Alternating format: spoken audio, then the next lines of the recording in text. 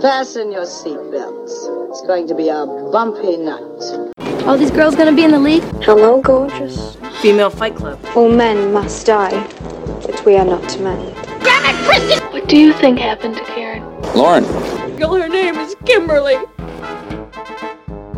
Hello, everybody, and welcome to episode 31 of Citizen Dame, a podcast where a lovely roundtable of female critics discuss everything from garbage men to whether movies just don't understand women or humans or what a human is. I have a lot of thoughts about a certain movie today. But as always, I am Kristen Lopez here with the wonderful Karen Peterson. Hi. Lauren Humphreys Brooks. Hello. And Kimberly Peters. Hello. So, a lot happened this week. Some of it good, some of it, why are people allowed to speak words? So let's jump into, well, you know what, it's festival season. So let's jump into a little Cannes news. It's bad enough that Netflix will not be at Cannes, but you know who will be? Lars von Trier. Yeah, you might remember Lars von Trier was banned. I don't remember the exact history. Does anybody know it better than I do? Something about in 2011, he said something about being a Nazi. Yeah, or did he call... He talked about being sympathetic to Hitler. Yeah. Oh, so just general, like, Lars von Trier douchiness. Gotcha, It's okay. a great thing to say in France. Yeah. Very intelligent. In, like, the same room with some Holocaust survivors. You know? Oh, right, so... yeah. Oh, thought that one through, did he? So why after that didn't he just, like, beat handicapped children or something? I mean, just, like, go for broke. Anyway... So Lars von Trier was supposedly banned back in 2011 during a press conference. That's right. He made those comments at a press conference with recording. So he was banned then, but supposedly he's back on the lineup because he has a movie. They announced that they're going to screen his film out of competition. His film's called The House Jack Built. So, I guess I mean, the French forgave him, I guess. You know, it's supposed to have overturned the status that, about, you know, von Trier being banned there. But it also puts it into stark relief because this year there's going to be a female-dominated jury at Cannes led by Cate Blanchett.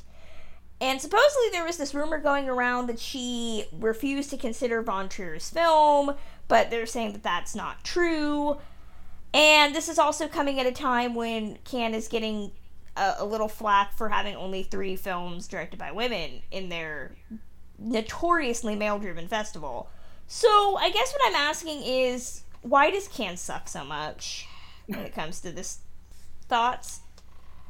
Well, I think one of the other issues with von Trier is that he has been kind of wrapped up into the Me Too issues because of what Bjork said about what was it? A Danish director that she had worked with, and there's only one Danish director that she had worked with, and it was about It's a long list of one. Yeah, it was basically like that he had harassed her, that he had been very abusive on set, which is we kind of already knew that a little bit about von Trier, but so Cannes' decision is coming at a time when we're talking about abusive male directors, we're talking about abusive men in the film industry, and they're just like, oh, by the way, we're going to lift von Trier's ban this year. For this particular year.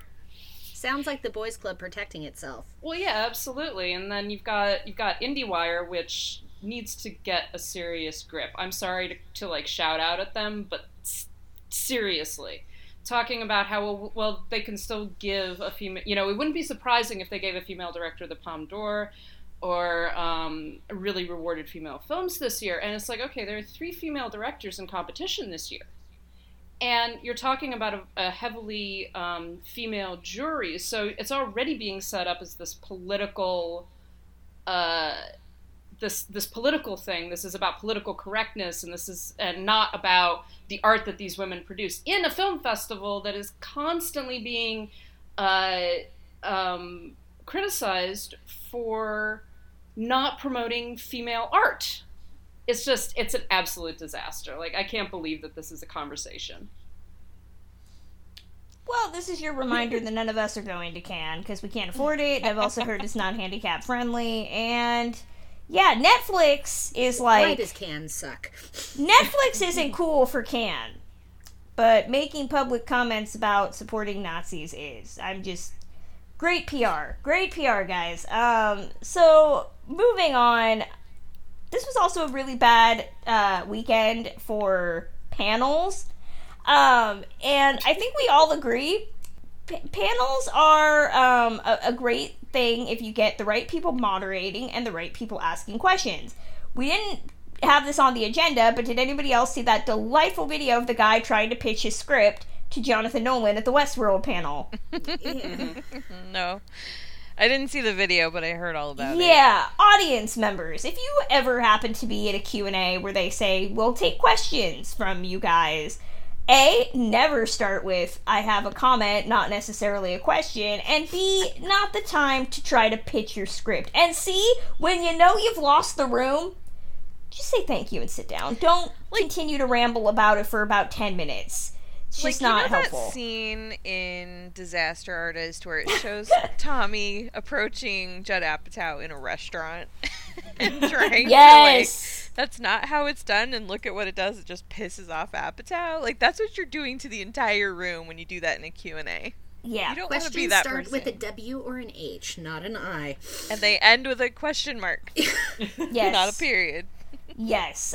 So at Tribeca this week, there was a panel honoring the 35th anniversary of Scarface, the De Palma version, in case you are one of those people that does not realize that that version is already a remake. But they had the cast there, including Al Pacino and Michelle Pfeiffer.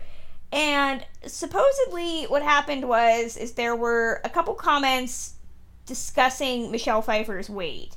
And then the moderator Hold on. The very first question was that. Right. That's what I heard. Right. Yeah. And that's what I heard, that they were discussing it long after the question had been said. I don't know. I wasn't there. But my There's understanding... video of that too, so. My understanding was that it was basically the moderator had been speaking to the men almost exclusively. And then the one and only question he directed at Michelle Pfeiffer was, how much did you weigh? And not only was it about her weight, he couched it as being a concerned parent of a daughter. Men, like, what the hell does that have to do with anything? Saying things to women, what have we taught you on this podcast? You do not have to be empathetic to women just because you know a woman. Guess what? We all know a woman. It's just not a way to start a question. Most of us have mothers, so yes, you know. Yes. What does John Oliver say? 100% of us have been born from women, so you know we all know a woman. But yeah, this was, and the guy got booed, rightfully so. And you know, it's laughable to me that moderating a panel like that, it's kind of a prestigious assignment, and I see a lot of male moderators, more so than women, even though I do see a lot of women moderating panels. But, like, that's your question. Like, you had to know. The guy had to know that was not going to go over well. And I love the photos. I think it was Jason Bailey took pictures of Michelle Pfeiffer's face when she got asked that question. And it's just like, are you fucking kidding me? It's great. It is fantastic. And to give Michelle Pfeiffer credit, she turned it around and began talking about how, you know, she was trying to play this character. She basically stopped eating, that she was trying to play this character as being really beaten down by this lifestyle and everything. And being a cocaine addict. And, so she at least tried to turn it around and be like, yes, this was a part of my performance and everything, but at the same time, it's an offensive question, and you've got this woman who is a force, an acting force in Hollywood. And that's the question that you ask her about this film.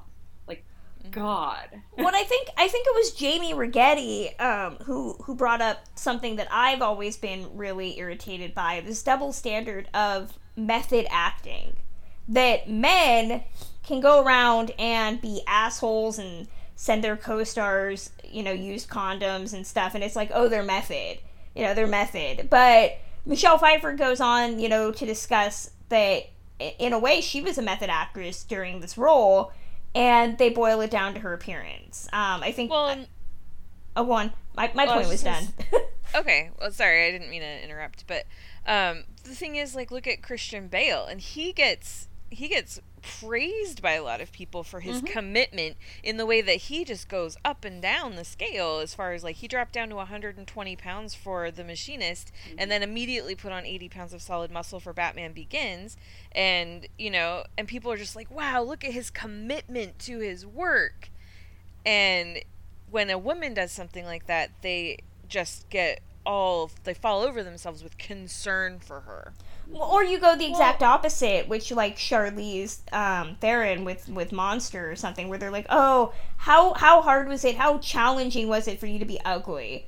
Like, it always boils down to appearance, always. Yeah, I remember there was an interview with Anne Hathaway, I think it was on the Today Show, or one of those shows, back when she did Les Miserables, and she was being asked about what diet did she go on to lose all of the weight to play her part, and she just got this look on her face, and she said, I don't want to say because I'm supposed to look like I'm dying.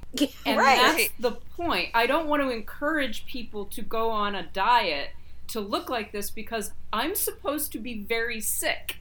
Emaciated prostitute chic. Yeah, exactly. So, you know, and she was but it was that same kind of attitude of, like, you know, oh, how did you get your body to look like that? It's like, this is not a positive thing, and you don't see someone saying that to Christian Bale, being like, man, I really want that physique you had in The Machinist. Right. It's like, no, you don't. You absolutely don't, because you look like you're ill. That's the point. Mm-hmm. Yeah. And, I mean, and these Q&As, going back to this panel and this moderator, these Q&As, it's like, I'm glad that the audience reacted the way they did, but if you continue watching the video and reading the comments that people were making that were there, like, he was trying to double down on it. He's like, oh, you don't understand the point I'm trying to make, and, you know, he just kept going. And we see these kinds of things happen at panels all the time because they're being led by people who just don't even know that what they're doing is wrong because they're so sexist and misogynist and whatever. And it's like, this is why we need more inclusion in who's running these panels too. You know, we need more diverse voices who actually care about the films and about the people that are in them and aren't just there to, like, make their stupid little points or just be there. Like, more often it's to get their faces in front of an audience and show, oh, look at how cool I am. I'm hanging out with Al Pacino and Michelle Pfeiffer, you know? Meanwhile, I should be the one that gets to hang out with Al Pacino and Michelle Pfeiffer. Like, seriously. And I wouldn't ask them stupid-ass questions about weight or appearance. I might ask Al Pacino about that horrible accent, but that's Some fair of us enough. would actually Fair. do our research. Yes, exactly. I'd be like, you know it's a remake, right? Like, you knew there was an original. Please say yes. It's like, Brian, did you know this was a remake? Be like, no, I would just ask the audience, who here knew this was a remake? I guarantee you, nobody's hand would go up, because they would not know. I wouldn't say nobody. The original's You'd really have a good, too. They're showing at the TCM Film Festival this year. A Tribeca crowd might be a bit savvier than certain other ones, but... Be like, yay, my people. Moving right along, I'm going to leave the last thing for last, because, like, that was super interesting. weird. Yeah. So, remember last week when we talked about Kenneth Lonergan coming to the defense of Casey Affleck, and we said, what does Casey have on everybody? I asked the same question about Woody Allen. Actually, I know what Woody Allen has on everybody. I mean, the man's career is long enough that, like, he probably knows some shit. So, Javier Bardem was speaking with a French publication. I am assuming they asked him a question. I'm hoping he didn't just volunteer this information like word vomit. But he said that he is, quote, absolutely not ashamed to have worked with Woody Allen. Back on the 2008 film Vicky Cristina Barcelona, he says, quote, if there was evidence that Woody Allen was guilty, then yes, I would have stopped working with him, but I have doubts. Oh, God. Javier, Who did you hurt? That's all I got. I can't. He hurt me. That's who he hurt. A lot of women with this. And then he goes home. Well, he's married to Penelope Cruz, right? I hope she beat the shit out of him. Not that I condone spousal abuse. She's like, we need to talk. We need to have a conversation, honey. Mm-hmm. Yeah. So.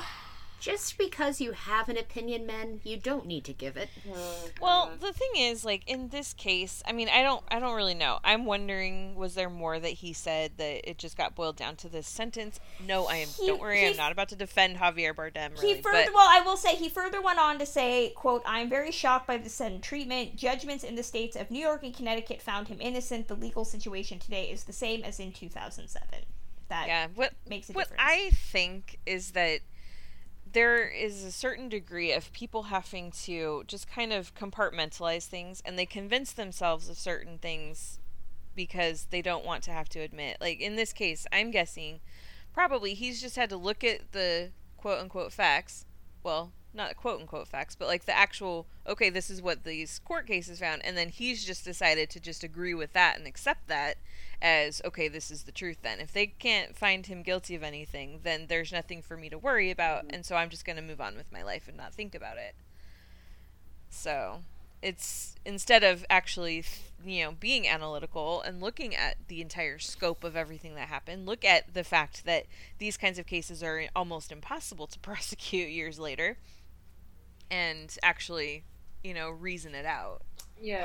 Does that make sense? Yes, yeah, and I would say, I'm sure Javier Bardem has an HBO Go account. I'm guessing he has access to HBO. But having just watched the documentary I Am Evidence last night about the backlog of rape kits and how hard it is to prosecute a rape case, even when you have fucking DNA on file. Yeah, dude, maybe educate yourself. Watch that. Like, You're Javier Bardem. You can afford HBO. Just spend 90 minutes of your time, and then maybe you won't make asinine statements and make me want to punch you in your face. Just a thought. Well, isn't he a father of a daughter? Apparently he don't give a shit about his kids. I'm guessing if men only care when they have their children, I don't know, maybe he's a shitty dad. I don't know. I can make that statement. There's no evidence of it. Well, but it does go back to the Kenneth Lonergan thing, that you're willing to say, okay, yes, definitely these other men that I don't know, or that I haven't worked with, or that I'm not really close to, they're definitely guilty. But not this guy, not my friend, not the guy that, I had a good experience with. And it is, like you're saying, Karen, that compartmentalization of saying, like, okay, yes, all of these people, but no, not this one because I like him. Yeah. And that's very, that it's not excusable, but it's also very common from both men and women. And we've seen that particularly with Woody Allen, because so many big Hollywood stars have worked with him, and probably a lot of them have had very good experiences with him. So to then turn around and be like, oh, by the way, he's a pedophile. By the way, he harassed and abused his daughter. That's a hard thing to then reconcile. So I get it, but that's also the point at which you need to actually believe women. Right. I agree. So moving on from asinine statements to sex trafficking. Yeah, we're just hitting all the horrific crimes in the world today. So Allison Mack was on Smallville. She had a key role, and then she just kind of dropped off the map, and people wanted to know what happened to her. Well, you know what happened to her? Cults. Cults happened to her. I'm not laughing because it's funny. I'm laughing because it's weird. It's very weird. Apparently she was indicted and arrested on charges of sex trafficking conspiracy, and conspiracy to commit forced labor for facilitating a self-help cult where women were branded and coerced into having sex. And those are charges that could give her 15 years to life in prison if she's convicted. So Allison Mack was part of this cult called NXIVM, which is spelled stupid. Oh, is that how you say that? Yeah. It sounds like the heartburn medication. Yeah. I was trying to figure out what Roman numerals that added up to, but I was...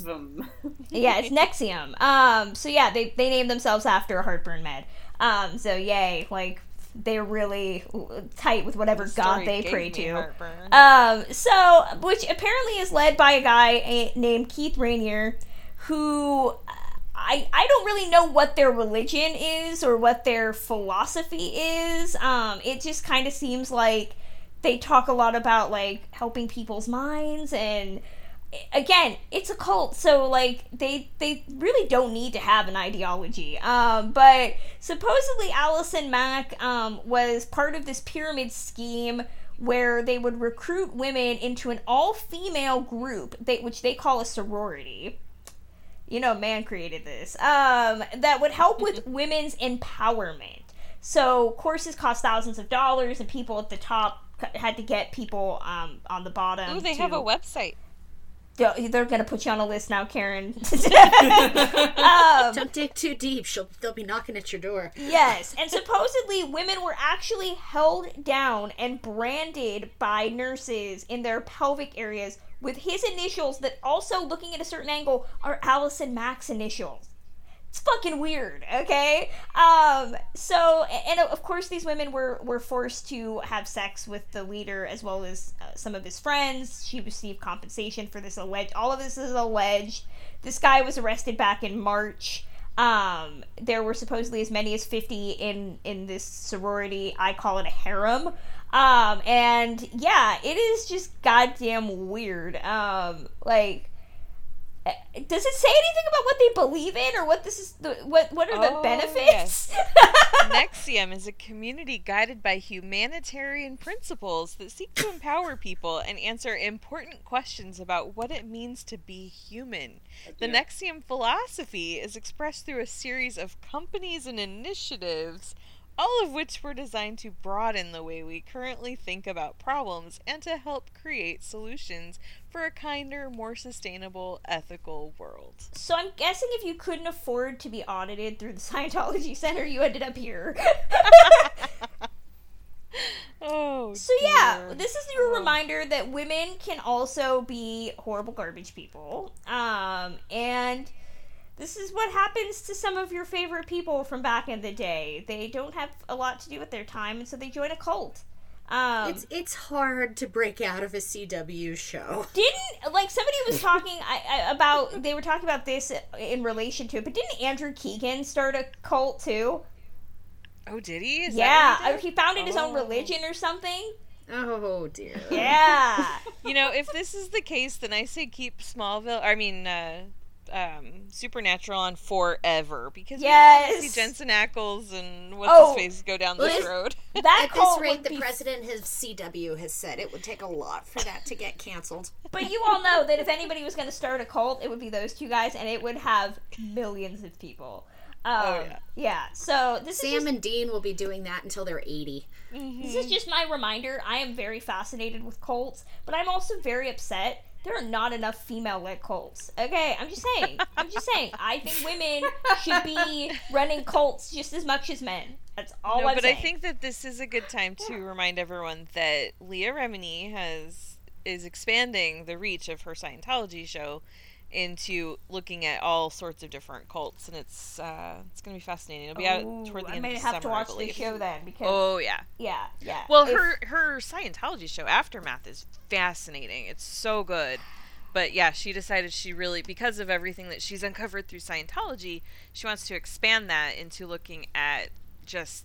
so many people that are not part of Scientology that are part of these other cults have contacted her. And so she's decided to just go after everybody, basically. Yeah, this is your reminder. Go on Netflix, watch all 6 episodes of Wild Wild Country. It's really, really good. Yes. And that if anybody needs an expert on Jim Jones, I've read a lot of books. So I'm kind of, way too knowledgeable about People's Temple. Yep. Okay, so moving on to some news. Let's talk about AMPUS, because that just seems like a natural progression from sex trafficking. I don't really know. And garbage people. Exactly. I don't really know what people were talking about with this story. Who is better versed in this than I am? Which one are you talking about? The AMPUS Bill Mechanic story? Yeah. Okay, so Bill Mechanic was a member of the Board of Governors. He, I'm trying to remember what he used to do in the biz. But anyway, he's a member of the Board of Governors. He had once quit the Board of Governors, like in 2009 or something, and then he decided to come back. Well, because of the whole thing with, oh my gosh, I'm blanking on the president, John Bailey. Because of the accusations that came out against him, Bill Mechanic decided, you know what, I am done. I'm leaving the Board of Governors again. And not because John Bailey was exonerated and reinstated, or not reinstated, he never went anywhere, but because Bill Mechanic's not leaving because nothing happened to John Bailey. He's leaving because anybody found out about the accusations against John Bailey. It's really fun. He also is upset about the Netflix thing. He took a swipe at... he says the Oscar broadcast is, quote, long and boring. Right, yeah. True. Mm-hmm. It's long, but I would not say it's boring. Let's see, he said, I haven't had any real impacts, now it's time to leave. I feel I have failed the organization. I feel we have failed the organization. He's mad about the fact that the museum is over budget and is taking longer than they planned. He just has a lot of feelings. I was gonna say, He's very upset in general. He is. Does anyone else feel this is like Buddy the Elf's goodbye note? I'm sorry I ruined your lives and that I stuffed 3 cookies into the VCR. 11 cookies. Oh, that's right. There's 11 cookies. I've seen that movie way too many times. Although I maintain that you can't see it too many times. But anyway, there's one particular quote I'm trying to find from him that I'm just like, oh, good job, buddy, good job. Many of the problems I'm talking about come not from malfeasance, but rather from the silence of too many governors. A vocal few people are insistent that the problems are not really problems, or would be too damaging to the Academy to admit. Not facing your problems means you are not addressing those issues, and guess what? Problems don't go away. They simmer under the surface, and if anything, get worse. Which sounds like, wow, that's a great statement, except for when you put it into the context of this letter, he's talking about the fact that he feels the Academy has been too reactionary, and, like, as soon as Oscar So White started trending, they were like, well, we need to do something to fix our diversity problem. He's mad about that. He didn't want them to fix the diversity problem because he feels like it's affirmative action, essentially. He didn't use those words, but that's what he's insinuating in his letter. And so he's saying, like, well, the problem is that those of us who disagree with these types of decisions are not speaking up about it. Poor baby. Oh, I know. And then to make it worse, I think, personally, or at least just to double down on this situation, the Academy, what they do when there's a vacancy on the Board of Governors is that they go to the runner-up to that position, whoever was next in line. And so, guess what?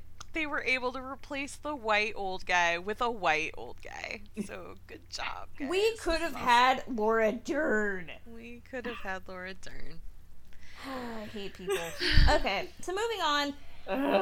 Netflix! We knew it wasn't going to be a day that ends in Y without some Netflix talk, right? Well, Netflix is a little upset that, everybody's grousing about what they can and can't screen their movies on, and, how people apparently can't go to the theater anymore. I guess you have to choose. So, Netflix is looking into buying or working with Mark Cuban's Landmark Theaters.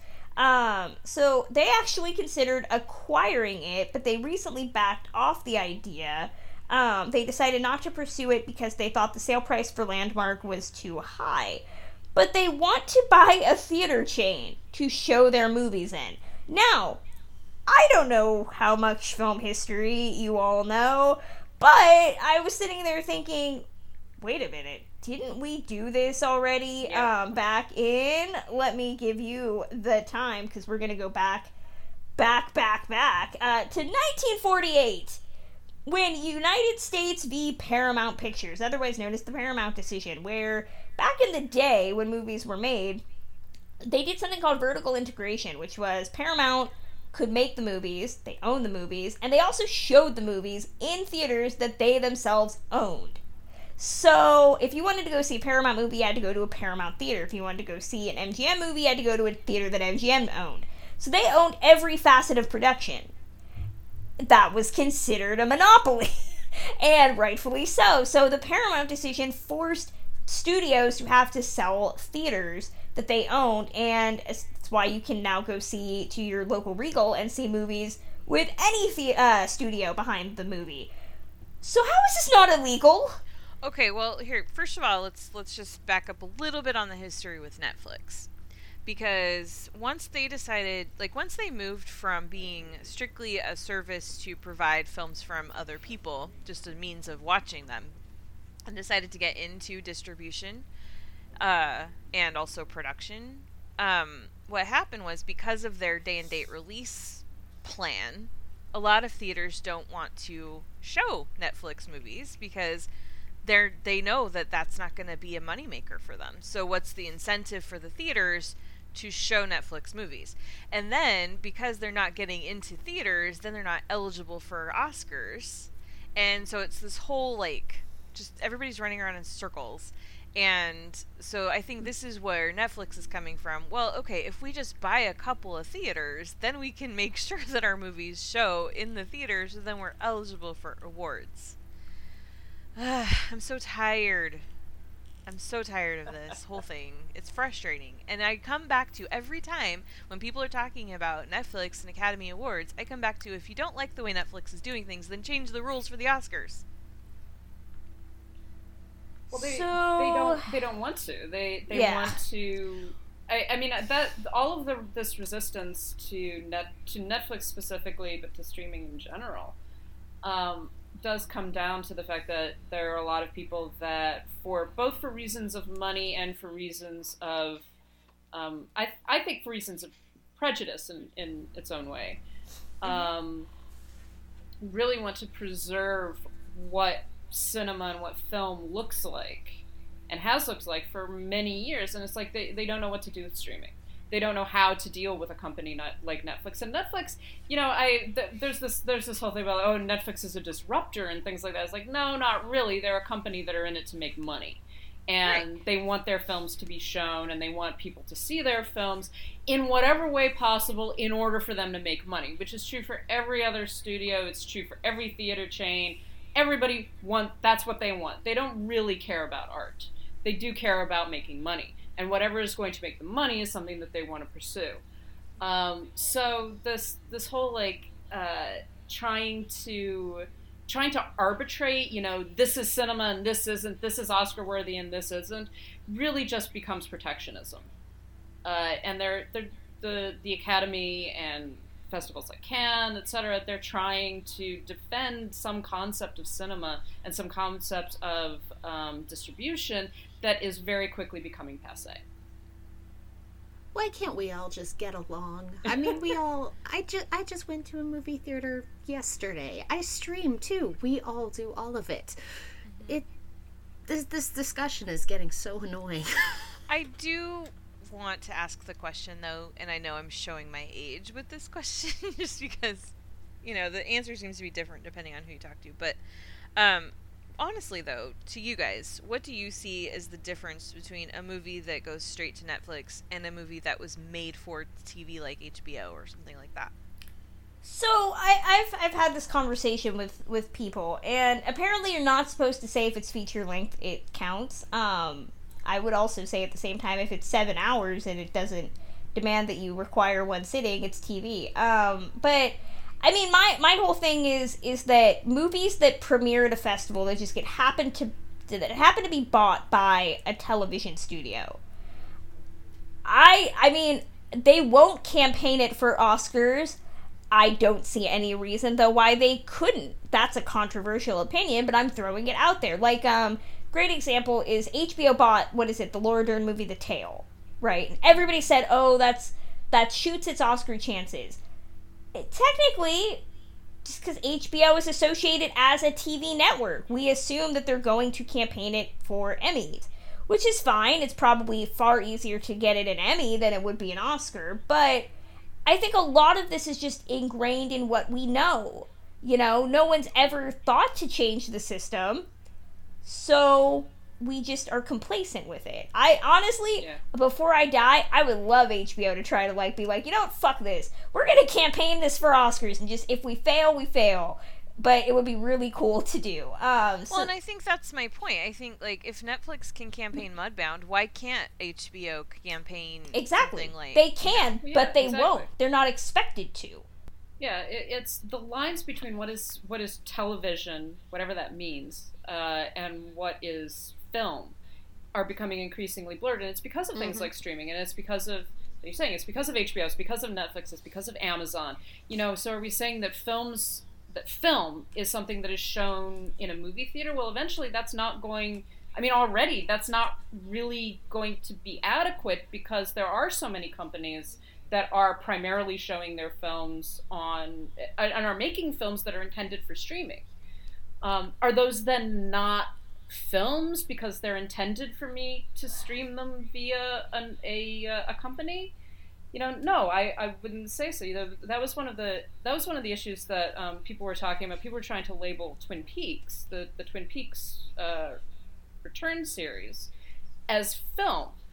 Yeah, and it's. And I understand both arguments. I don't think that the Twin Peaks series is film, but it does kind of emphasize how these things are becoming intertwined. And there's still this attitude of, if it's shown on a small screen, it is somehow lesser if we cannot label it as a film.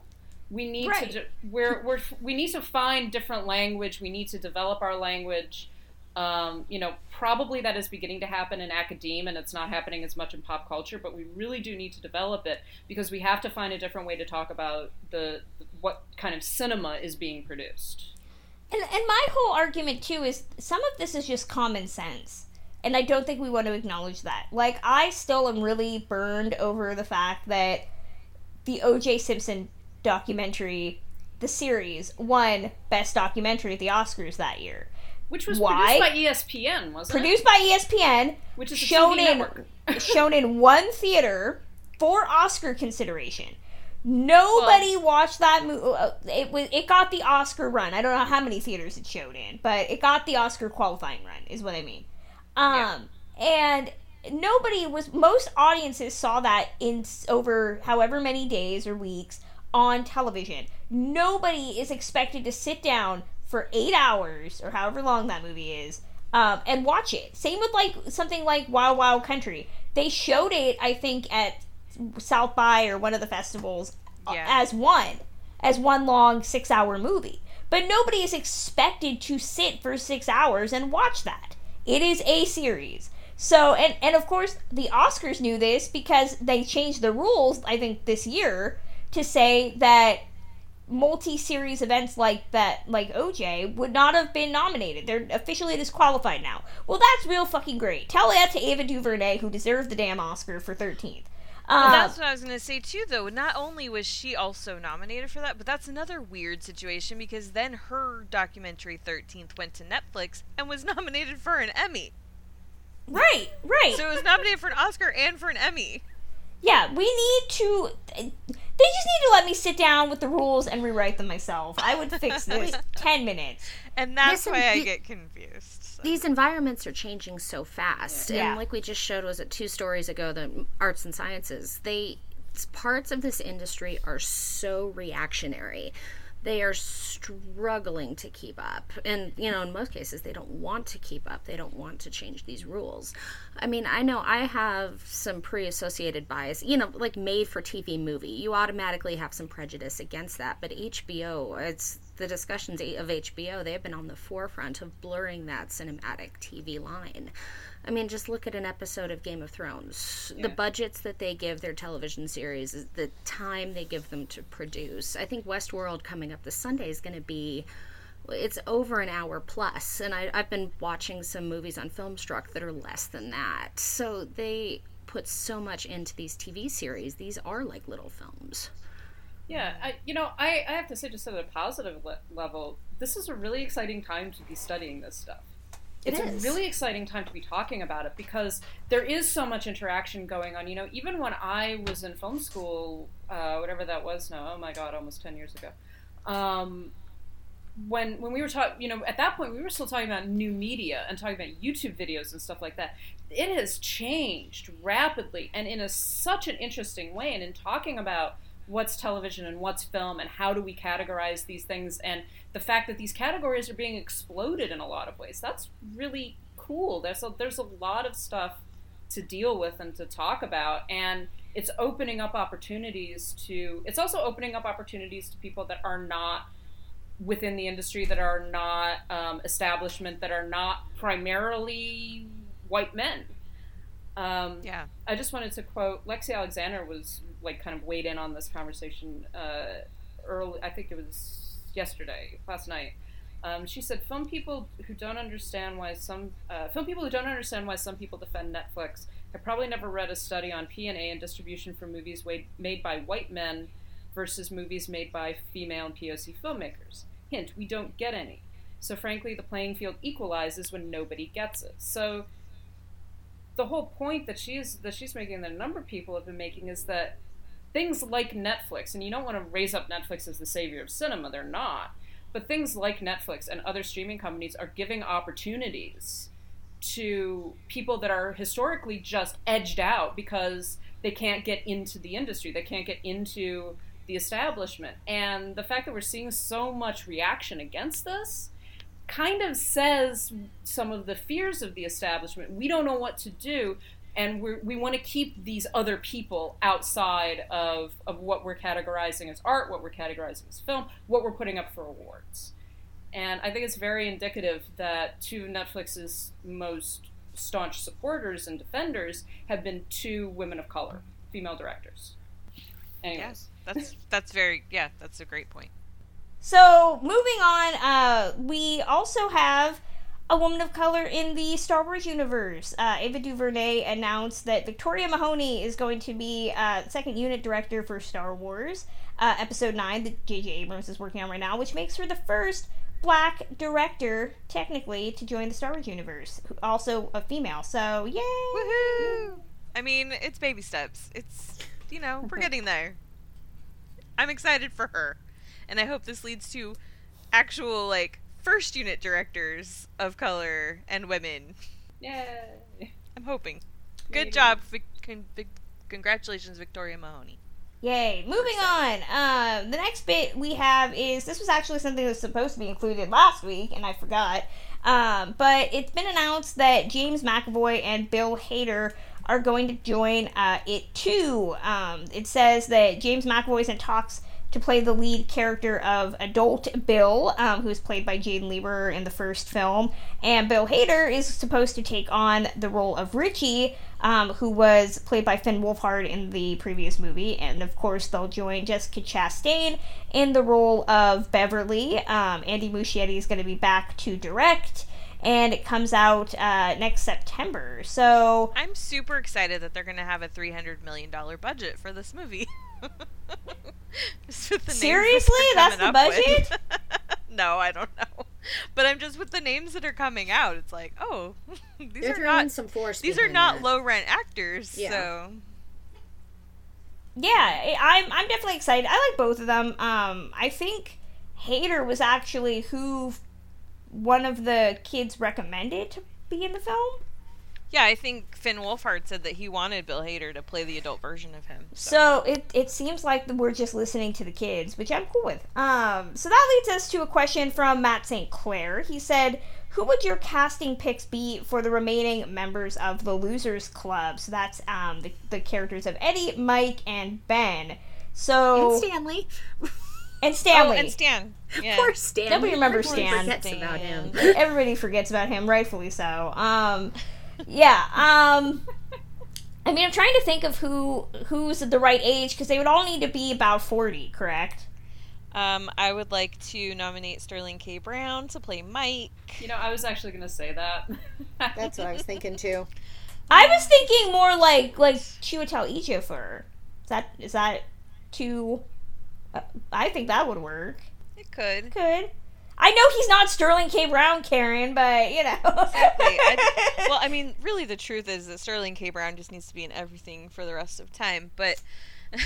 I'm not going to disagree. I say that about certain other people. So, yeah.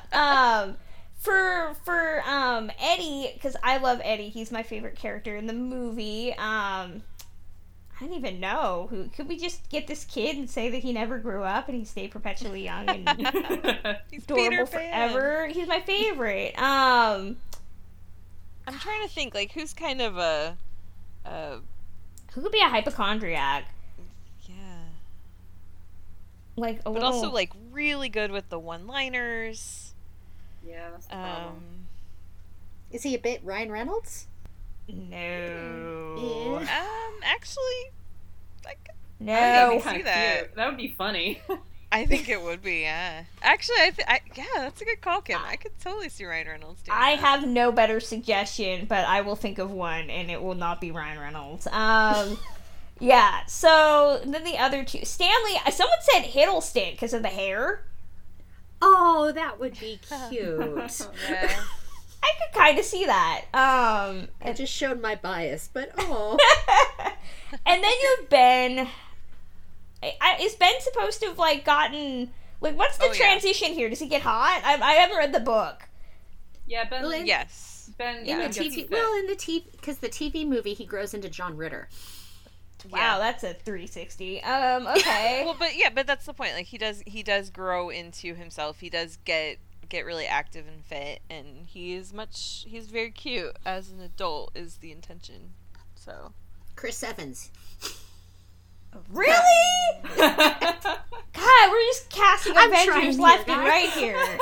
Chris Hemsworth. No, let's just. Yeah. I was thinking like Matt Damon. Is that weird? no, not. I can Oh see, my I god. can see Okay, someone well, like we that put doing it. Ryan Reynolds in this thing, so Yeah, actually, yeah, I could see that. Damon. He'd be a bit But- old, though, wouldn't he? He needs to. Yeah, he was probably too old.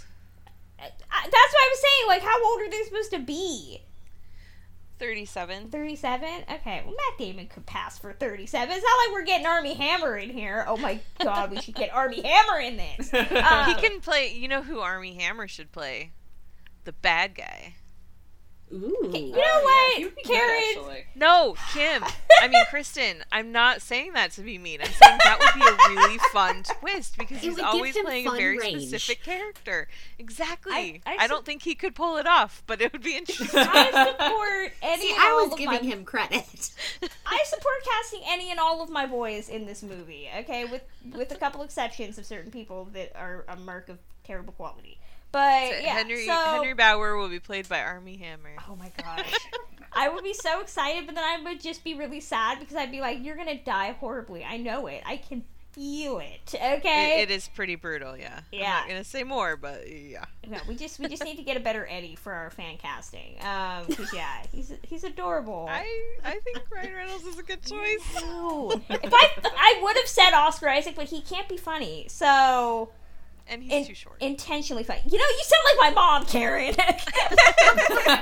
Moving I say that on. as someone who loves Oscar Isaac and whose favorite person is Tom Cruise. So, Well, as someone who loves Oscar Isaac, I'm inclined to ooh, agree who with can you. we get Tom Cruise to play? Oh my god, moving on. So, he could play Skarsgård. He could be it. Put him in the makeup and funny. yeah. Oh my gosh. Moving on, we got another question from Alec at Alectron3000. He wants to know, what are the dame's favorite women in Billy Wilder films? It's a very random question, but I love it, actually. That's a great question. Well, I think he's gearing up for TCM. I mean, are they playing any Billy Wilder at TCM? Not that I am aware of. Oh, Sunset Boulevard. Oh my gosh. There you go. Yeah, I'm that's the horrible. biggie. I'm horrible.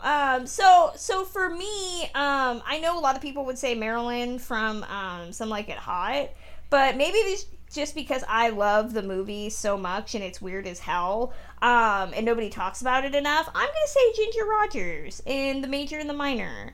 It's a delightful Oh my story God. about a Good choice. grown-ass woman who wants to save on train fare, so she decides to dress up as a 12-year-old girl, and people believe it. It's a very weird movie, but it's delightful. So weird and disturbing. But it's awesome. Oh my god. Oh no, the weird sexual tension between her and what's his name, Ray Milland. Ray is just- Milland, yeah. I can't. Like, I don't even know how I'm supposed to feel about any of that. I love it.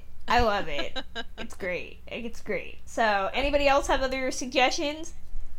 I was gonna say Marilyn, actually. I think she's wonderful in Some Like It Hot. She's and, so good. And there's you feel like she's playing the foil, but after a while, she's really empathetic and very like lovable and sweet, and yeah, she gives a great performance, and we so underrate Marilyn Monroe's acting ability and her ability at comedy. She's very funny, and she's just so wonderful in that film. Like, I love her in that. I mean, I'd have to throw out, I have two that come to mind. I mean, the easy answer of Norma Desmond. I mean, Gloria Swanson at her scene-chewingly awesomeness. And then throw out a rare one, 123, 1960 film. The James Cagney's wife in the film, played by Arlene Francis, who is she does such a great performance with the dialogue and keeps up with Cagney and is just fun and really an unsung hero of that movie. I'm gonna admit that I haven't seen enough Billy Wilder films, but I really like Audrey Hepburn in Sabrina. Oh, yes. Yes. Our favorite suicidal transformation. Yes. I love that movie. That movie is my second favorite William Holden movie. It's really good. So also, I would just want to shout out Shirley MacLaine in the apartment. Yes. I was just gonna do that same thing. So moving on, we're gonna knock out some trailers really, really quickly. So let's get the sequels out of the way. Equalizer 2. Do we have thoughts? I didn't see Equalizer 1. I just want to say that this is the first sequel Denzel Washington has ever done in his entire career. It might be the last sequel he's ever done if it doesn't make any money. Well, the first one did okay and was not great, but still, like, kind of weirdly watchable. And I feel like this one's going to be more of the same. So, that's all I want to say. Yeah, I didn't see the first one. I have no connection to the TV show, because it's a remake of a TV show. It is. And, yeah. Oh, this one has Pedro Pascal in it. Okay. Well, it might have. I haven't seen the first one, and I missed that there was a trailer for number 2. So. Sorry, I just threw it on there. But it comes out July 20th, in case you are interested in going in blind. And Deadpool 2. I've stopped watching trailers for this movie, so I didn't know there was another one. It seems like there's a lot of trailers for this. Yeah, they put out a final trailer, supposedly, because there's like one more month until the movie comes out. The only reason I threw this on the list to talk about was the fact that they put TJ Miller even more front and center in this trailer than they have in the other ones. That's what I was going to say. Why did they up the TJ Miller? They are trolling us, guys. They are. I really think they are. What I'm desperately hoping is that they keep putting him front and center in all this marketing, and then we watch the movie and they have swapped him out. Like, I think that would be the best thing That would be a great thing. But I think that's way too much. But I don't think they're gonna do that. No. I mean, even if they just digitally put it, if you still hear TJ Miller's voice, but Christopher Plummer's face is just on there, just like somebody cut him out and put him on there. That's all I need. Mm-hmm. Yep, I'm going to see this movie. I'm contractually bound to go see anything that has Josh Brolin in it. Do not at me. I know it's a problem, okay? But I'm going. I'm probably going to hate myself for it afterwards, as I usually do. So, yeah, that comes out. The one-liners got me. That line about, I forget what it is now, but he says something about Thanos. I'm like, okay, you guys got me. And then the DC universe, I'll be there, and I'm sure I'll enjoy it. I was just so exhausted watching the first one because I was just like, just shut up for 5 seconds. Oh my gosh. That's Deadpool. Yeah, I remember really liking the first one. I own the first one, and I don't think I've watched the first one since I bought it. So I don't know what that means. It's still in the wrapper. No, it's not still in the wrapper. No, I use the HD code. I think the comic books are absolutely fascinating. There was an issue of the comic book that always stuck with me where the character is arguing with the artist and how they set it up. That's always won me over, and I love that strategy. So how meta it gets cracks me the hell up. Well, that comes out May 17th, so we have a couple more weeks to wait for it. Moving on to some new trailers. I threw this one on because I really wanted to mention it last time. Generation Wealth. It's the new documentary from the director who did Queen of Versailles. I don't know if anybody else saw that documentary. If you haven't, go watch it. I think it was on Netflix for a long time. Lauren Greenfield. But it is the most disturbing documentary about wealth. She's making another one that looks at this, I guess, like, mental state that we currently have where we feel the need to be wealthy and what that means. I just thought it was really fascinating, especially considering our current politics. Yeah, this looks interesting. And very, very, as you say, very topical. Mm-hmm. Yeah. Yeah. So that comes out July 20th. I hope it's just as good. Again, Queen of Versailles. Go watch it. It's really, really awesome. So I'm going to make Karen wait for this last one. I was hoping you'd save the best for last. So next is Blind Spotting. This one was at South by Southwest, right? It actually premiered at Sundance. And I saw one of the S ones. I was gonna say, this one is from Carlos Lopez Estrada. It's got Daveed Diggs, and it follows and Rafael Casal, who are best friends. One is on parole and witnesses a police shooting of an unarmed black man. I heard really great things about this movie when it came out. Karen, you saw it, so should we be excited?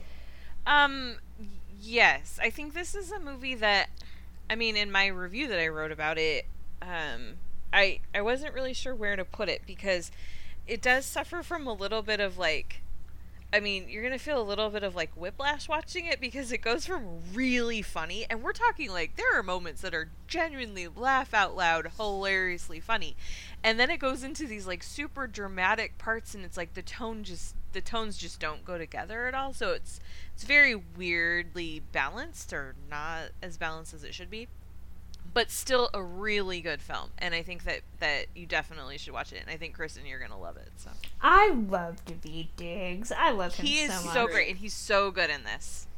So I'm excited. There's no release date for it right now, but I'm hoping that changes, because I thought it looked really, really good. I thought they had one finally. Yeah, IMDb doesn't have one listed. IMDb is showing a limited release of July 20th. Okay, yeah. So there's that. Does Daveed Diggs sing? Oh, he raps. Yay! I'm gonna be so happy! And it's pretty freaking awesome, because you're just like, whoa, what is happening? This is amazing. I'm ready. So the last one we have is Hotel Artemis, which I thought was connected to the John Wick universe. Turns out it's not. It should be. I say that it's inspired by the John Wick universe. It's written and directed by Drew Pearce. I thought that meant something, and then I looked at his IMDb, and it doesn't. So, again, white guys failing upward. But it's set in a futuristic part of Los Angeles, where a group of bank robbers end up going to a members-only ER for criminals, led by Jodie Foster. It's got Sofia Boutella, Dave Bautista, and Karen and Lauren's favorite men of all time, Jeff Goldblum and Sterling K. Brown. Talk amongst yourselves about how excited y'all are for this movie. Gosh, I don't even care if this movie is the worst movie ever made. I am going to love it. It just looks so ridiculous and fun, and I cannot wait. As soon as I saw Sterling K. Brown, I was like, oh, I know now why this was picked. And then I saw Jeff Goldblum, and I was like, are they working together in unison on this agenda? Yeah. So, I mean, it looks fun. It looks fun. Lauren has thoughts too. Lauren, I was just gonna say, no, it does look fun. Yes, it looks like basically a hospital version of John Wick.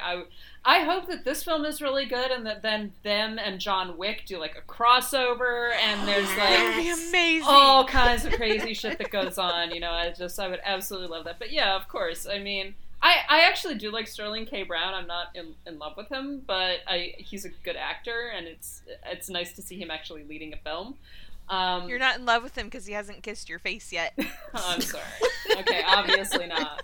But yeah, Jeff Goldblum is going to be there, and he's going to be all Jeff Goldblum-y, and you know, you can't argue with it. It actually does look like fun. It really does. I can't wait. I couldn't get over how this came out of nowhere. I heard nothing about it, and with that cast is insane. And to have it just, you know, suddenly one day everybody was talking about it. I had people Facebook messaging me that trailer to see. Mm-hmm. Yeah, it really did. It just came out of nowhere. And, I cover news for Word Circuit, and I had this was not on my radar at all.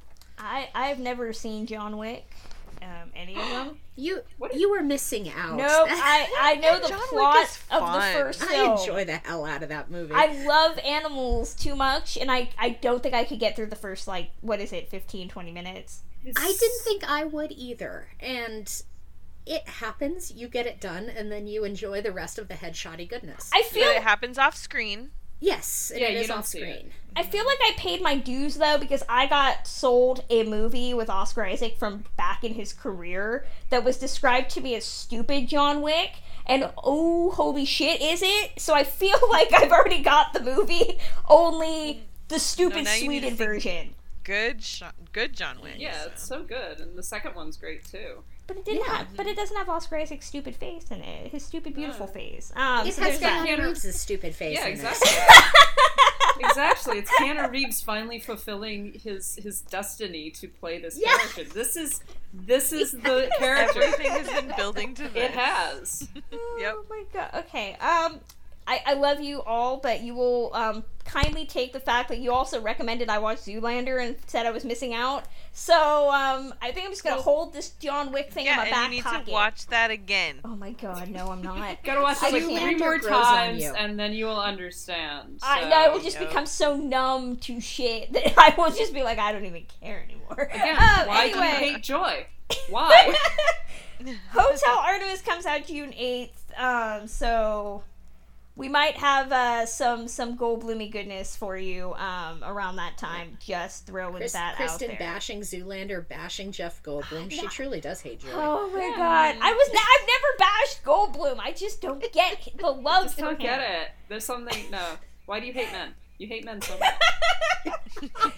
Okay, so moving on to our last section. Nothing good came out. Well, good stuff came out, just not where I lived. So we're doing another what we've been watching this week. So I'm gonna let the good stuff go first. So Lauren, you saw Miseducation of Cameron Post. Yes, I did. I got to see it at Tribeca Film Festival. It premiered originally at Sundance. It won the Grand Jury Prize at Sundance. Did, yes. Yeah. So has anyone else seen it? No, not yet. I was supposed to see it at Sundance, and I wasn't able to get there. I could not get into any screenings of it. I was in Sacramento where I live, so I wasn't even near it. It's very good. I went to the press screening this week. I think that the film actually comes out on, or shows at Tribeca on Sunday. So the Miseducation of Cameron Post is about Cameron, who is played by Chloe Grace Moretz, who is really turning into a great actress. Who is shipped off to a camp called God's Promise after she's caught having sex with another girl on prom night. So she's sent to this, basically a camp. This is set in the early 90s, so she's sent to basically conversion therapy, a camp that specializes in conversion therapy. And she meets a whole bunch of other teenagers that she begins to develop friendships with, and meanwhile they're being given, big quotation marks, therapy by Dr. Lydia Marsh and her brother Reverend Rick, who is himself a, quote, converted gay. And one of the things that I really liked about this film that I wasn't certain what to expect in going in, because it's a very dark subject matter to begin with. But one of the things I really liked about it is that there's a lot of humor in it. It's very much about these kids dealing with what they have been pushed into, and there's a whole variety of reactions among these different kids. Some think that they are truly sick and that they need help and that they need to embrace God's love and all of this other stuff. Some are closer to Cameron and some of the people that she becomes friends with, which are that they recognize that this is basically false, that they are being forced into denying a large section of themselves in order to conform to evangelical teachings. It makes a great point of actually providing sympathy for everybody, even the character of Reverend Rick, who's this guy who is basically shoved through conversion therapy by his own sister. and comes out the other side and is like, oh, I'm cured, I'm not gay anymore. But he is actually suffering a great deal, and he's an incredibly sympathetic character and an interesting character that shows the depths of this, the depths of the twisting of Scripture, and the twisting of even this concept of love, because the whole idea that they're being pushed through is that, you know, you don't love yourself, you're not accepting the love of other people, and that's why you have this wrong attraction to the opposite sex. That's why there's something wrong with you, and you can be cured of it. And this whole attitude is so intrinsic to so much evangelical teachings, and at the same time is so damaging. And it's wonderful to watch these great young actors developing very interesting characters that push through this, that have different reactions to it, and that actually, you know, wind up being able to find their own truth in a way that the adults around them really don't expect. So it's an excellent film. Chloe Grace Moretz is great, and yeah, I had a great time with it. It was actually very well done. I'm very excited I didn't get to see it. I'm looking at that cast list, and I had somehow missed John Gallagher Jr. was in that, who I absolutely love. He's very good. He is amazing in everything he does. I'm looking forward to seeing that. Yeah. It's going to be interesting to see what happens toward the end of the year, like especially when we get into awards time, because there's another film coming out called Boy Erased, which is about a similar subject matter, but that one has Lucas Hedges as the kid who's forced to go into gay conversion. And it's directed by Joel Edgerton, right? It is, who I don't have a ton of faith in, but that also stars Nicole Kidman, and Joel Edgerton is also in it. And so it's really interesting. It's going to be interesting to see if either of these films get traction, and the problem is that they're both going to be pitted against each other because they're similar topics, even though they're probably going to be very different films, I would imagine. And one's about a boy and one's about a girl, so one's going to get more of a play. And Miseducation of Cameron Post is also directed by a woman. Yeah, Desiree Akhavan, who, if you haven't seen her in Creep 2, you should. She's really good in it. It's got Sasha Lane, who I love Sasha Lane. So yeah, I'm excited. I loved her in Hearts Beat Loud. She is amazing in that. I'm guessing this won't play well next to But I'm a Cheerleader. It's a bit too peppy. Yeah. So Miseducation Cameron Post comes out for the rest of us August 10th. Karen, what have you been watching this week? I was really trying to I've seen a bunch of things lately, but there are a couple things I'm not exactly embargoed on, but they've asked us to hold off on stuff. So I will talk about Disobedience and Tully very soon. But this week I saw a documentary called The Heart of Nuba. I was actually preparing to interview the director, and we had an awesome conversation. He was a really fun person to talk to. But the film is about a doctor who is an American doctor and is living in Sudan, has been living in Sudan for about 20 years in the Nuba Mountains. And he is the only doctor for several hundred miles up there, and he's running the Mother of Mercy Hospital. And he is now training other people in the region who can't get out and go to, official medical schools and medical training, but he's teaching them how to take care of a lot of things and help each other so that they can sustain this hospital. But the documentary just shows all the work that he's doing and how loved this American doctor is, and everyone just knows him as Dr. Tom. And it's just a really good film that really just shows how one person who cares can just make such a huge difference in the world. And it was really interesting because when I was talking to Ken Carlson, the director, he was saying that they had managed to get the film to Omar al-Bashir, who is the leader of Sudan, who has, they've been trying to get this guy arrested for war crimes for years. And they managed to get the film to him. And after all this work that's been done by Amnesty International and all these other groups all coming together, now there's officially a ceasefire. But this town that Dr. Tom has been working in for all these years, they've up until just very recently, they've been just carpet bombed constantly. They have, in the film, it shows that they have like these trenches dug, and it shows these little kids, they're like 3 and 4 years old. As soon as they see the planes coming, they know that they need to just dive underground and get under cover so that they can't get killed by these bombs. And I mean, it's horrifying conditions that these people had been living in. And it's amazing that because now some of this is coming to light, now finally there's some change that's happening. So it's in very limited release. They're rolling it out. It's in like 1 or 2 theaters in New York, 1 theater in LA, but then over the next month or so, they've got it rolling out to some other cities in Texas and Arizona and around the country. So if you get a chance to find it, I know it'll be streaming sometime soon, but it's a really good one. I liked it. And Kim, you saw Chappaquiddick. I did. I was supposed to see the movie You Will Be Looking At, but life ended up happening, and I ended up. You saved yourself a lot of trouble. So I took myself to see Chappaquiddick yesterday and paid my own money and everything, and I was pleased. I know and Kristen, I know you've seen it as well, and we had some discussions. I was really worried walking into it.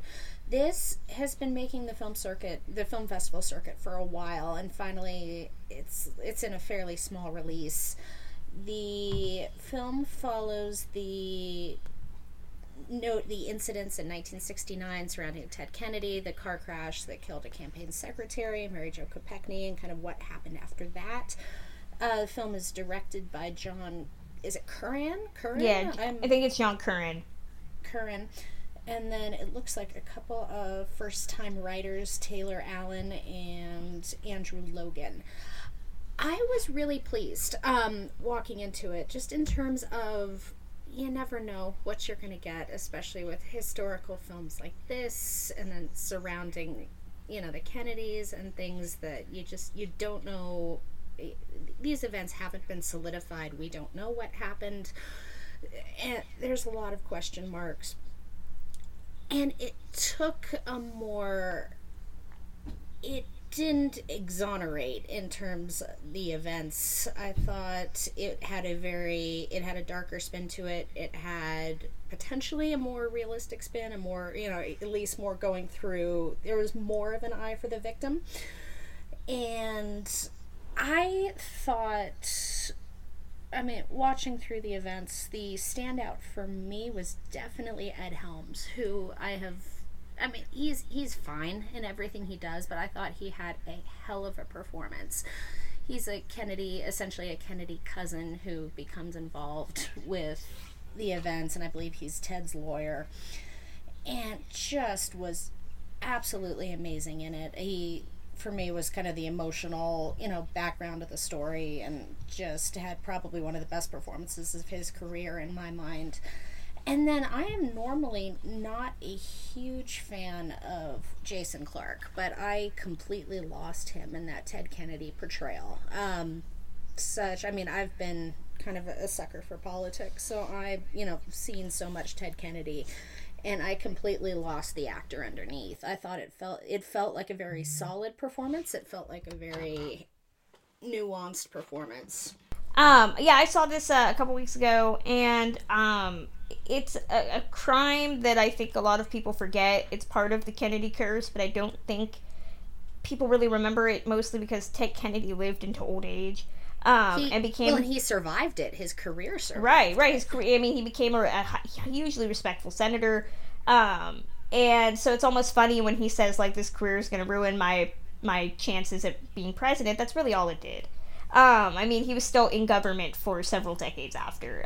He was in the Senate until he died, yeah. if I'm not mistaken. I did like Ed Helms a lot. I thought it was a really great turn of character for him. So if he decides to do drama, I think he'd be he could do well suited. But my issue with this movie was kind of the same issue I have with the case in general. It does a great job of showing how Ted Kennedy really milked his privilege in the system to get a less incisive investigation, and how he got people back on his side, but it really loses sight of the victim. Kate Mara is only in it for about 15 minutes, and then she's gone. And the movie does this really stupid thing of, like, flashing back and you're not sure if it's supposed to be how he remembers it or if it's what really happened. It kind of pulls its punches. It doesn't want to say he was more complicit in it than he might have been, so it just kind of gives you these, like, well, we're going to give you all these versions, and then you can decide what you want. And sometimes that works. But in this movie, I was like, it seems like they were kind of treating it with kid gloves. I think it's a decent Cliff's Notes version, I think. See, I thought that was interesting because there were some real quick moments there where it just felt like they were hinting strongly, because I think it's right after they pull her body out of the water. Somebody talks about, they're talking about, she drowned, and somebody goes, no, she could have been strangled, or this suffocation and how she was holding herself up. I was honestly just impressed that they cut back to the car the way they did. I could understand the script being tricky, especially with so many, all of his children, just how big the Kennedy clan still is. But yeah, no, I completely agree. There were some punches there that could have landed harder. It's decent. It's not a terrible movie. It's solid. A movie that, I'll end with the big release this week is I Feel Pretty, the Amy Schumer movie. We've talked on the podcast before about how we thought I Feel Pretty was going to be awful, and newsflash, it's actually awful. I was leaning over to my mother at a certain point, and I started laughing, and she's like, you find this funny? I'm like, no, I'm actually laughing about the fact that I would rather take Justin Theroux playing a pedophile right now and find that more entertaining than what the fuck I'm watching. Mute was actually better than this movie. I have no idea how that happened. Wow. Actually, I do know how that happened, because this movie is dreck. So the movie follows the character of Renee, played by Amy Schumer, who constantly complains about how ugly she is and unattractive. And if you don't believe that coming out of her mouth, the movie's going to make you believe it. There's literally a scene where her and her friends, which one of them is Adie Bryant, who I could have bought this movie's premise had she been the lead, and Busy Phillips, just with some lank brown hair and a spray tan to make you see how unattractive she is. There's actually a scene where they look at their dating profile and a buzzer sounds to emphasize that no one's looked at it. A fucking buzzer. Because Amy Schumer's character literally works in a basement. Okay, so this version of New York is where people are either glamazons or they're the Phantom of the Opera. Okay, so she hits her head during Soul Cycle, which apparently is the only place in New York where black women work. Yeah, black women in this movie either work at Soul Cycle, they work in shops, or they are just kind of like second banana. I'm sorry, Naomi Campbell should be running a makeup company, not deferring to Robot Barbie, played by Michelle Williams. So she hits her head, she wakes up, and she believes, kind of like Shallow Hal, that she is the most beautiful woman in the world. We don't see what she sees, so everybody's just like gasping in horror at like, how dare this woman think she's hot? Oh my god. Children, cover your eyes. So nobody feels that at best she has a head injury, at worst she's mentally ill. Nobody thinks to think about that at all. And so she decides that she's gonna flaunt how hot she is. And she's gonna fail upward and become this receptionist at a makeup company. And because she looks so ugly and grotesque, the beautiful women there think that her ideas are new and revolutionary and unique.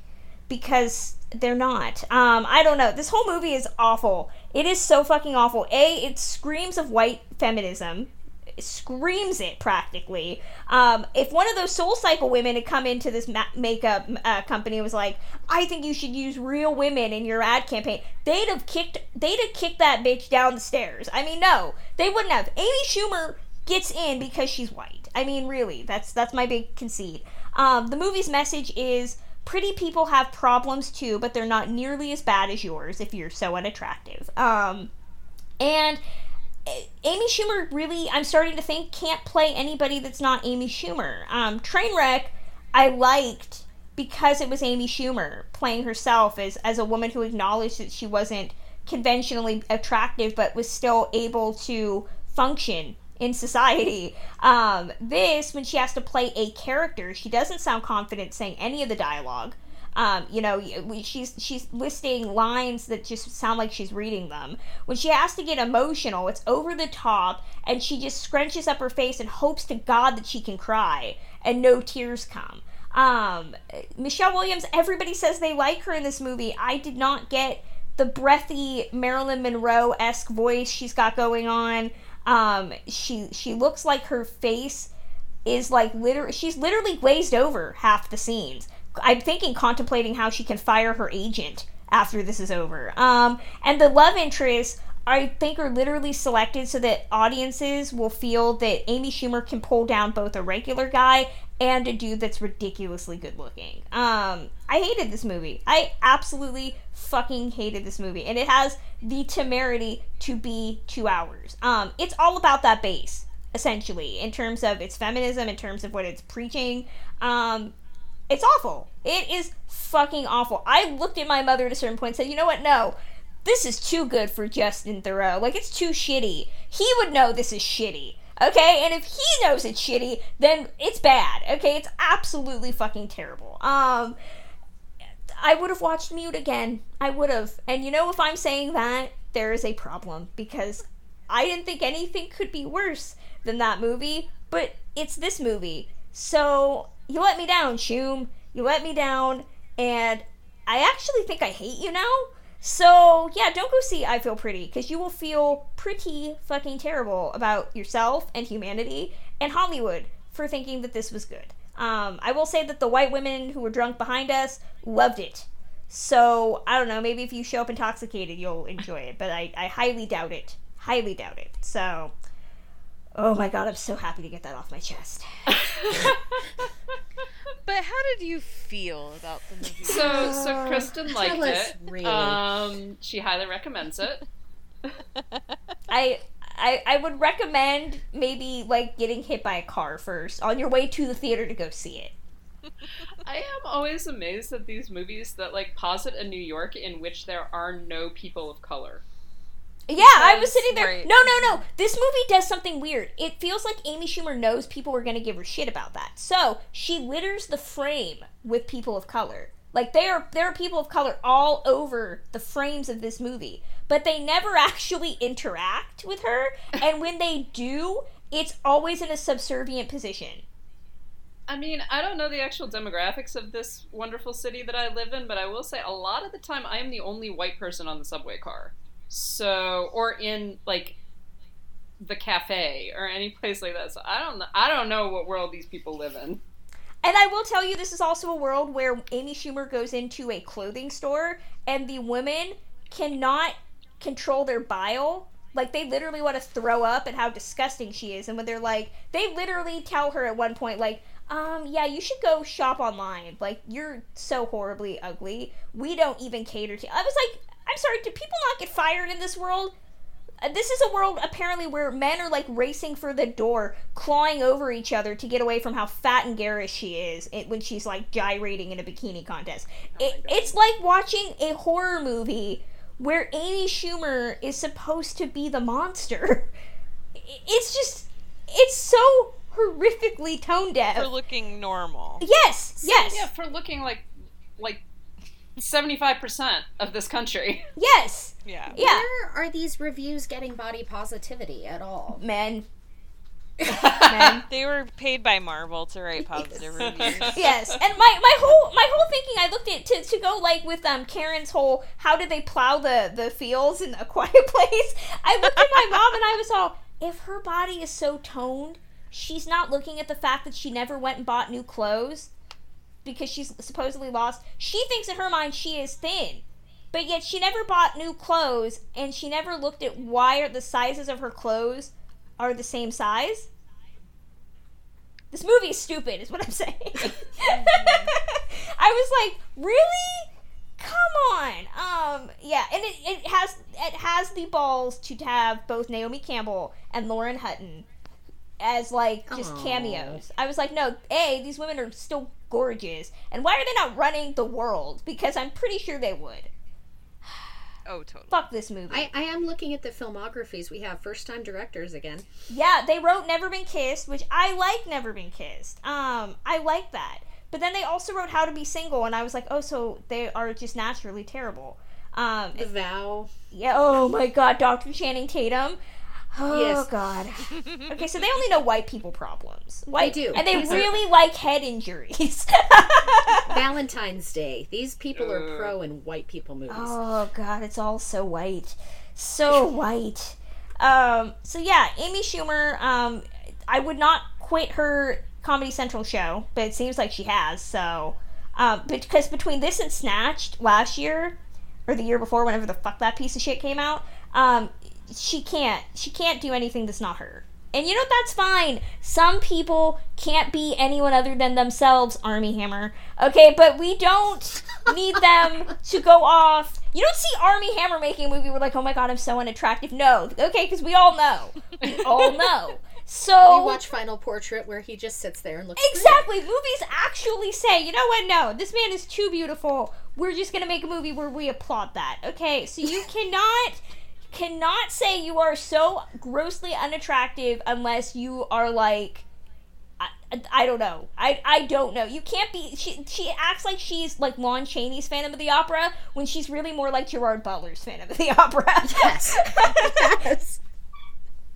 So that is my review in a nutshell. Don't go see I Feel Pretty. Go see any of the other movies we've mentioned, or just anything else. Or if you really feel the need to open a vein, just go on Netflix and watch Mute, because it's free.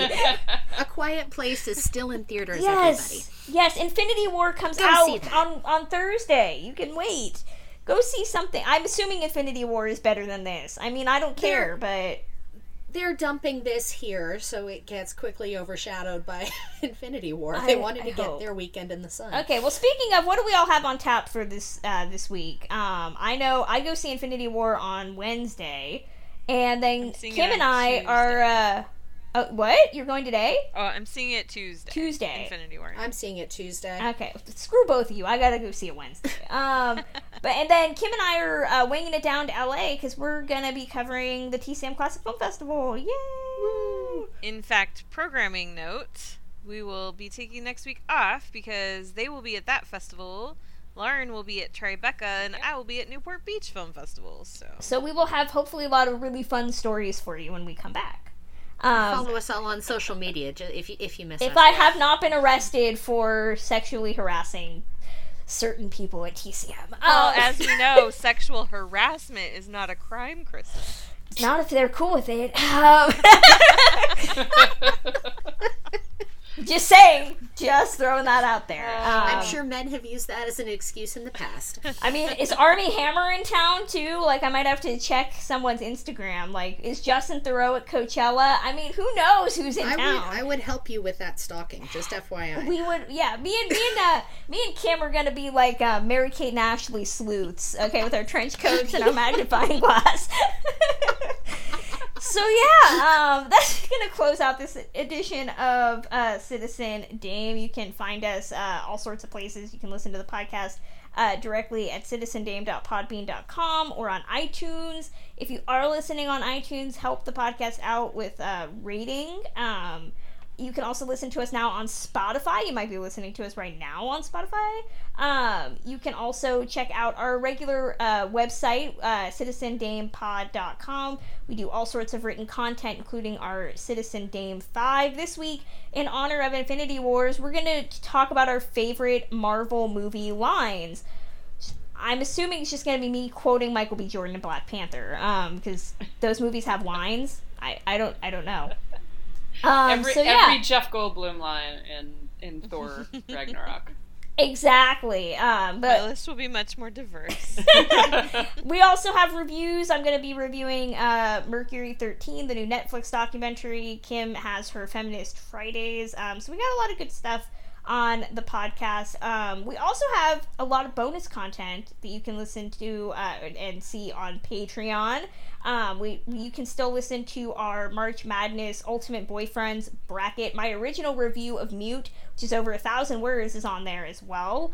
We also have some stuff we got planned for the future. I don't know if we want to share some ideas, but we have been talking about it. So yeah, you can check that out at patreon.com/citizendame. Consider helping us out. and fueling our desire for all sorts of weird shit. So, anything else I need to promote? No? I think we're good. I don't think so. I think we're good.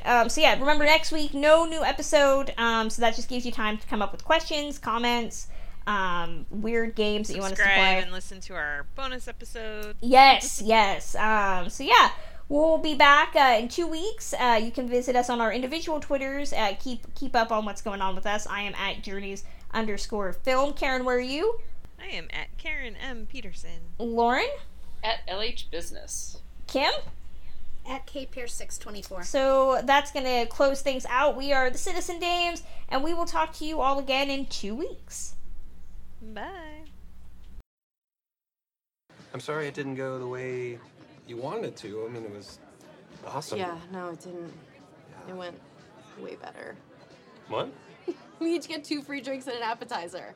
That's what I was hoping. On the house. What are the parting gifts? I was looking at the coconut shrimp because I didn't get any hot dog. You snooze, you lose your hot dog. You're really not upset? No, not really. I mean, these things are just, like, political. Yeah. I won't get into all of it, mostly because I have no information, but...